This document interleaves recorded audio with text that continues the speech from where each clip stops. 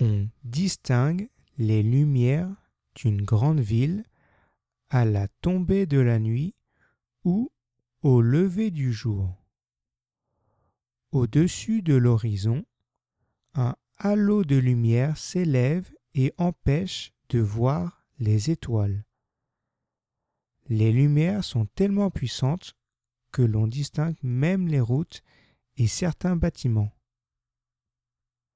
Elles montrent à quel point la lumière d'une ville peut créer une forme de pollution pour l'environnement.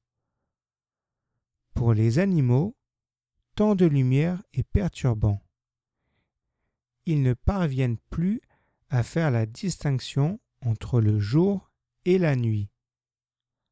Par exemple, les animaux qui vivent la nuit, chouettes, hérissons, papillons de nuit, etc., sont éblouis et ne se déplacent plus pour trouver à manger.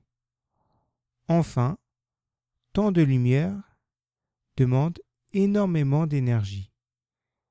Des magasins restent éclairés toute la nuit alors qu'ils sont fermés.